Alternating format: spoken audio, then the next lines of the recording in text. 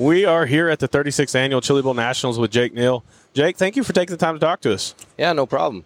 I know I feel bad asking this question. I've been asking it to everybody. How's your week going so far? But I know you kind of had a spectacular event last night. You want to walk us through that?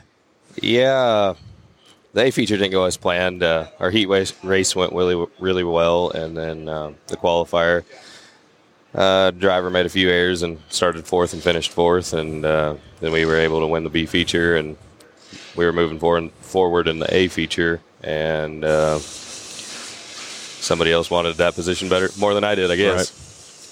Yeah, I just got through interviewing Ricky Thornton Jr., and I love talking to the guys who are kind of out of their element in here. I'm a big fan of modifieds and late models and really any type of race. And so I like talking to the guys and kind of asking them, how does this midget differ from what you race on a regular basis?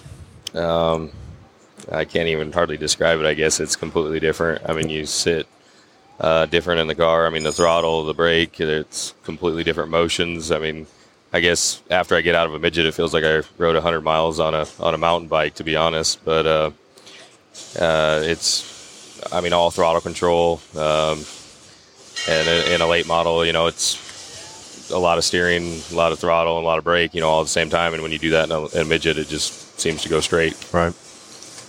The night was going smooth. You guys were having a good run. Talk a little bit about that. I know you had goals coming into the night, and you were doing really well until the incident happened, which was spectacular airtime. So I do give you props on that. I know the crew's working hard right now getting the car back ready for Saturday. You guys were in a pretty good position, in your prelim night, and still yet making the feature. You're looking good. You're in a decent spot for Saturday. Yeah, that was our first heat race win and first B feature win and first A main start on a prelim night for us. So, I'd say we met all the goals other than ended up upside down, I guess.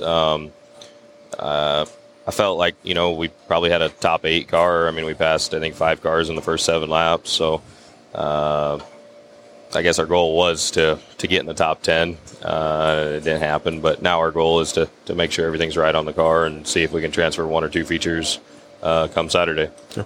Well, looking forward to watching it. I think there's a lot of talented drivers in here, but I definitely think you're one of the guys that can make a run through the alphabet soup. So we'll be looking forward to it and wish you the best of luck. Yeah, I appreciate it, buddy. Thank you. Thanks.